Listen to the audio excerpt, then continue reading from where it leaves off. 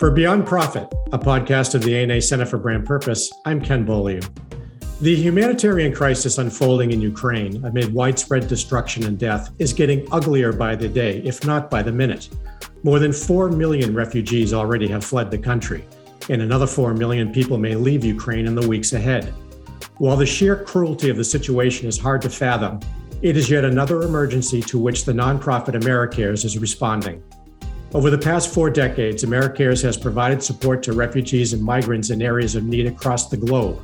In fact, it responds to more than 30 natural disasters and humanitarian crises worldwide each year, establishing long-term recovery projects and bringing disaster preparedness programs to communities vulnerable to disasters.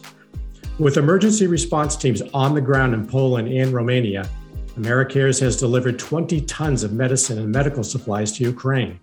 It is also working with local organizations to provide mental health support to those who have experienced trauma. To discuss efforts of Americares in Eastern Europe, I am joined by Jed Selkowitz, Senior Vice President and Chief Marketing Officer at the nonprofit. Jed provides both strategic leadership and hands-on tactical execution of the marketing and communications. He spent 10 years at the Coca-Cola Company in brand marketing and entertainment marketing roles, and later worked in the entertainment industry. Jed, welcome to the podcast. Thank you, Ken. Great to be here. I have to ask, how are you holding up these days in your team in light of everything that's going on in the world today? Well, I appreciate you asking. We're doing okay. And, as an emergency response ethos organization, this is something that we're accustomed to, although maybe not so much an acute war like this situation. But given that we respond to over 30 disasters each year, our team is accustomed to, spikes in activity and need around the world. And so even though this one is hitting a little closer to home for some, many, of our worldwide employees have family or friends with roots in Ukraine. And obviously we see the effects of the crisis on neighboring countries. But as professionals, it's our job just to focus on the need and to make sure that we're responding effectively. Jed, are you in constant communication with the response teams? Yeah, so we have a single point of contact during disasters on my team who maintains constant communication with our emergency response team. Some are based here in the United States who are helping to facilitate the response from headquarters. And then others are based, as you mentioned, in Poland and Romania. And so it is it's just an ongoing fluid conversation that we have with our responders so that we're getting the most up-to-date information and supporting their needs. How does this situation in Ukraine compare to other large-scale efforts? We've been supporting refugees, migrants, and what we call internally displaced people in many parts of the world, including Syria, Yemen, Colombia, Bangladesh, and actually even here in the United States, even though we don't always think about it that way. In the last 10 years alone, we've worked with refugee populations in really more than a dozen countries. I would say that the scale of the Ukraine crisis and just how rapidly people is quite significant. Actually, the updated numbers are that there are more than 5 million people displaced across more than half a dozen countries now. One positive difference, I would say, is with this crisis is just how welcoming neighbor countries have been to refugees fleeing Ukraine. Many have been invited into private homes and are receiving assistance registering their children in new schools with meals. So that has been at least a positive part of this. This is going to be a very long, protracted relief effort, even if there is a ceasefire or an end to the war in the near future. And we're prepared to support the Ukrainian people long-term. As I mentioned at the top, Jed, you've been responding to situations like this for over 4 decades. Can you just talk a bit about the challenges of mobilizing an effort like this, especially amid a war? Yeah. So mobilizing medicine and medical supplies across the border during a war has been complex and certainly a logistical challenge. But we've actually been successful. We're fortunate to have logistics experts with decades of experience working around the clock on this. We also had to quickly establish relationships with organizations in Poland and Ukraine as we've not worked in either country recently. Mm-hmm. But our emergency response team was able to quickly build relationships on the ground. And we're currently working with over 30 organizations in 3 countries, Ukraine, Poland, and Romania. Talk about some of the ways that you're responding on the ground right now. So Americares is focused on meeting the health needs of children and adults who are caught up in this crisis. Mm-hmm. We're delivering medicine, medical supplies, and supporting local organizations that are assisting those displaced. There's a critical need right now for medicines and supplies, including antibiotics, insulin, IV fluid, wound care supplies, and trauma kits. We've already shipped 30 tons of medicine and relief supplies valued at around $4 million to Ukraine, and we have a dozen more shipments that are in the works. Our emergency response team is on the ground in Poland and Romania, and they're coordinating those shipments, and they're coordinating with local, national, and international response partners so that we're constantly understanding the ongoing need. Of the 5 million people who have fled Ukraine since the invasion, more than half have crossed into Poland, where our response team is based. And so to support that influx, we're providing emergency funding to organizations in Poland and Romania and in Ukraine. And to date, we've actually awarded nearly $500,000 in grants to 18 organizations. And those funds support psychosocial services, training for staff and crisis counseling, and also to help facilitate last mile delivery of medicines and medical supplies to partners in Ukraine. And then just one really specific example of where that funding goes. One grant will support a month of funding for a specialty medical team that's providing care to pregnant women and children fleeing to Romania. That's terrific. Can you talk a bit about the nature of the response team on the ground? How large is it? Is it volunteer-based at all? Yeah, so we have a core group of professionals who are on our full-time staff that are part of our emergency programs team, and they're always prepared to respond at a moment's notice. Members of that team have different specialties, whether it's medical treatment, logistics, supply chain. And so depending on the nature of the response, we'll deploy different members of the team that can best meet the needs. Oftentimes, language ability is also something that we might consider when deploying members of our emergency response team, or we might even reach out to our broader staff to contemplate who might be able to support the effort, including somebody who might just go and help do translation services. And then lastly, we have something that we call the emergency response roster. This is a group of thousands of volunteers who have gone through our emergency response training, which is sort of hours worth of training around how to properly respond to a crisis and also how to do it the Americares way. And so those folks are signed up and they commit to a minimum of sort of 2 weeks where they're always available to respond to a crisis. But what we also do is when something like this takes place, we reach out to that roster and we seek out very specific expertise. And we do, in fact, have members of the roster that have joined up with our emergency response team. So we obviously cover the cost of their being there. And depending on the nature of their assignment, they're either reimbursed for that or they do it on a volunteer basis. One of your planned activities on the ground is to offer mental health counseling to workers. Is that one aspect of your global efforts that often gets overlooked by consumers? It really does. It's actually a really overlooked area of emergency response in general, particularly supporting the responders. So it's really an important part of our work, mental health. Whether we're responding to a natural disaster like a tornado or a hurricane, or supporting frontline health workers over the last 2 years for the COVID-19 pandemic.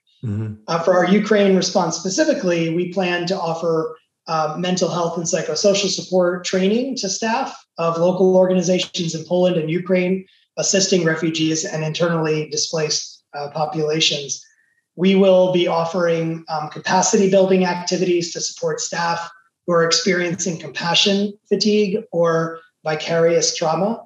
And we also plan to offer training in psychosocial first aid and trauma-informed care. How long is that process to go through when you're you have to like mobilize really quickly? So we have at Americares, we have a technical unit that has different areas of medical experts. One branch of that technical unit is our mental health and psychosocial group. Mm-hmm. So we have a number of full-time mental health professional staff who have developed curriculum that we use all over the world for our mental health training and treatment. And so that staff will deploy the mental health training that we've developed, certainly doing whatever customizations are necessary to meet the needs locally. And we'll go about finding partner organizations who would benefit from that work. And then what we'll do is we will do direct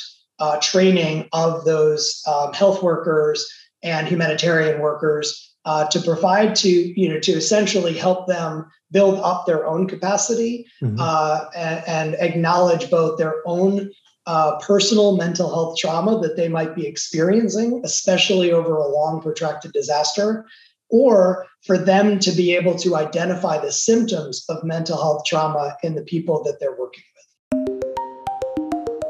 Hello, Beyond Profit listener. If your business is finding it challenging to define its purpose, I encourage you to download Discovering Brand Purpose, a complimentary playbook from the ANA Center for Brand Purpose. This robust playbook provides valuable advice from purpose experts on how to uncover the why of your business and ensure it's authentic and sustainable. You can download the playbook at ana.net/brandpurpose. That's ana.net/brandpurpose. Now, back to the show.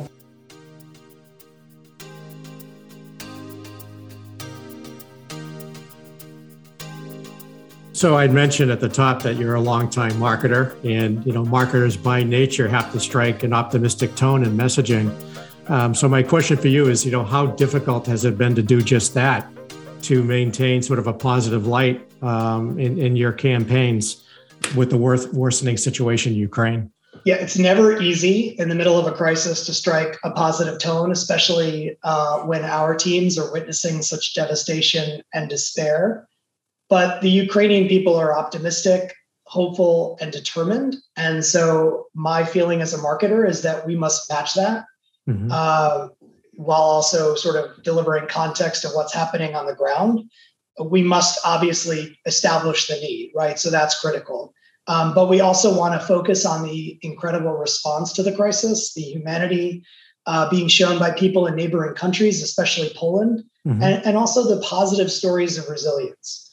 We also want our supporters to know that their financial support is saving lives and improving health and ultimately providing a pathway for Ukrainians to recover from what is an unimaginable tragedy. Jed, you have a lot of experience in entertainment marketing. As I mentioned, what lessons can you bring to the table from those roles in this specific job that you have now? Yeah, it's a great question. So I feel like I call on my experience, whether it was being a brand manager at Coca-Cola or forming entertainment partnerships in the entertainment community. And that is often a huge part of an emergency response. Americares has 40 years of experience responding to complex disasters and ongoing health needs, but we don't do it alone. We have over 200 corporate partners who support us in various ways, whether it's cash contributions, gift in kind, or other intelligence support. And so on a lot of levels, I call on that, the need for strategic partnerships, the need to collaborate, but also going the other direction in terms of being a fully integrated marketing organization. So we've built at Americares an in-house agency. And so we have built the capacity within our organization to effectively mobilize content, which is so critical in order to be able to provide context to what's happening on the ground and ultimately really deliver trust back to our donors and supporters that their dollars are going to the right place. So we are, we have a multimedia team that we will either deploy them or, which I did. I deployed a member of my team to Poland to capture content and stories and what we're doing on the ground. And then we might deploy, contractors who are already in Ukraine. But really, it's about bringing those stories and providing a voice to those who are caught up in this crisis. And so there's obviously content production, there's media buying and media syndication decisions that have to be made. We're partnering with others like the Entertainment Industry Foundation or Outfront Media, who are providing us with PSA outdoor billboard support. So I really rely on sort of thinking as a holistic, integrated marketer in trying to amass attention to the response. Mm-hmm. Are there any specific marketing tactics, Jed, that are working particularly well right now? Yeah, so I'll sort of like walk you through, sort of the components of how we work in a crisis, and on some level, it's not so different than a for-profit brand. In any emergency, we start by announcing that we're responding, and so what we then do is do outreach to media outlets and other influencers of donations. Believe it or not, How to Helpless are our top referral of contributions outside of our direct donor outreach. We have a really strong direct response program. So we immediately deploy email to our list. We do paid digital, social, and then traditional mail follows. By the way, traditional mail still does work. We do a lot of PR and media outreach to secure interviews with local and national media outlets, appearances on platforms like MSNBC's Morning Joe or CNN can immediately result in hundreds of thousands of dollars of donations. So it's just invaluable. And then we also have the support of influencers and longtime supporters like Jennifer Aniston or Tony Goldwyn, who amplify our response through their social media platforms. And then finally, as I mentioned a little bit earlier, we've pushed out of home out there, digital, radio, and video ads, all of which are produced in-house. And we've received really strong PSA support from partners like the Entertainment Industry Foundation, Outfront Media, and a ton of local and national radio outlets across the country who are pushing out our message. Mm-hmm. Talk a bit about the critical importance actually of giving Ukrainians a voice in your storytelling. Yeah. One of the most important things that we do is provide a voice for those we partner with around the world. And that includes those who are receiving aid. It's really critical that we hear from those who are immediately impacted by a crisis, and that we, as an organization, not solely control the narrative through, sort of a pure marketing lens. Survivors of a crisis deserve to have agency over their stories. And so we deploy photographers and videographers. We always seek permission first, and then obviously want to capture that firsthand story. This is also really important for our supporters or our donors.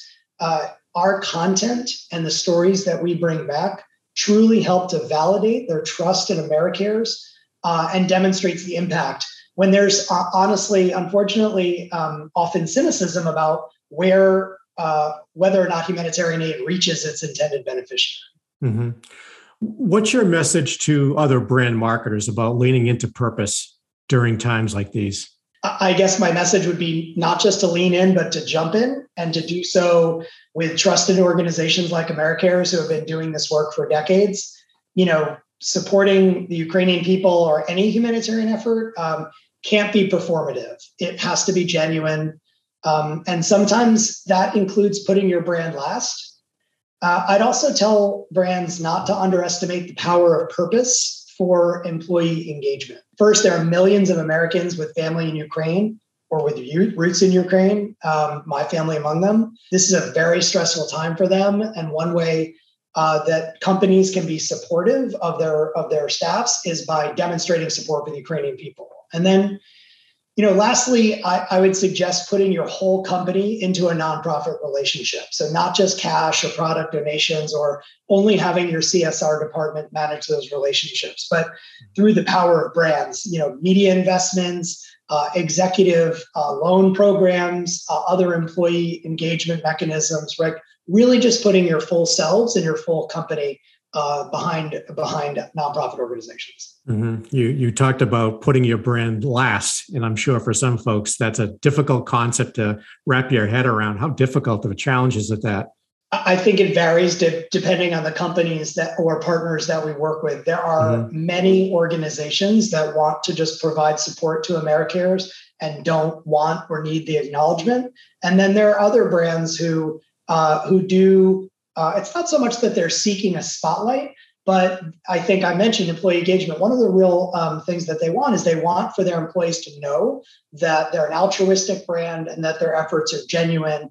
And that's where when we have long-term partnerships with companies, that builds trust with your employees and with your consumers or customers, that you're not just doing this to gain favor with them for a moment. I mean, we've seen that with many different movements in the last 2 years, where there are certain brands that have been supporting certain humanitarian causes or movements for decades. And so when they amplify that or step that up, it's clearly seen as genuine and part of their ethos.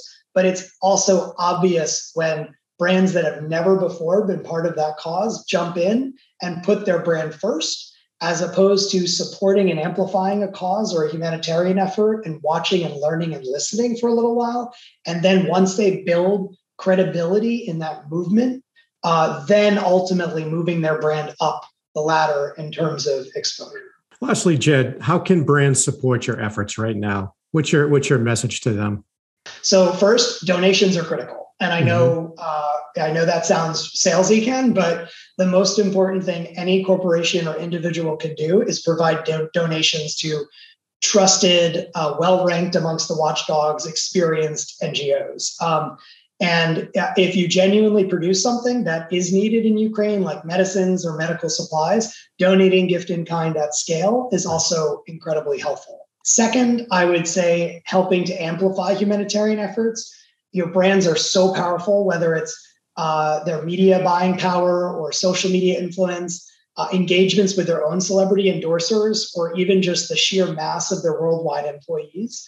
The added value that comes with a major media buy for a big brand is often the equivalent to an entire nonprofit's annual media budget. So just donating some of that to a nonprofit, if they can fill the space, is really, really valuable. And then finally, I would encourage brands to go beyond just Ukraine with nonprofit partners. So we often hear from new brands during a disaster, and certainly many become long-term supporters. So I would encourage all brands to devote some time to learning about nonprofits they support that go beyond just the Ukraine crisis.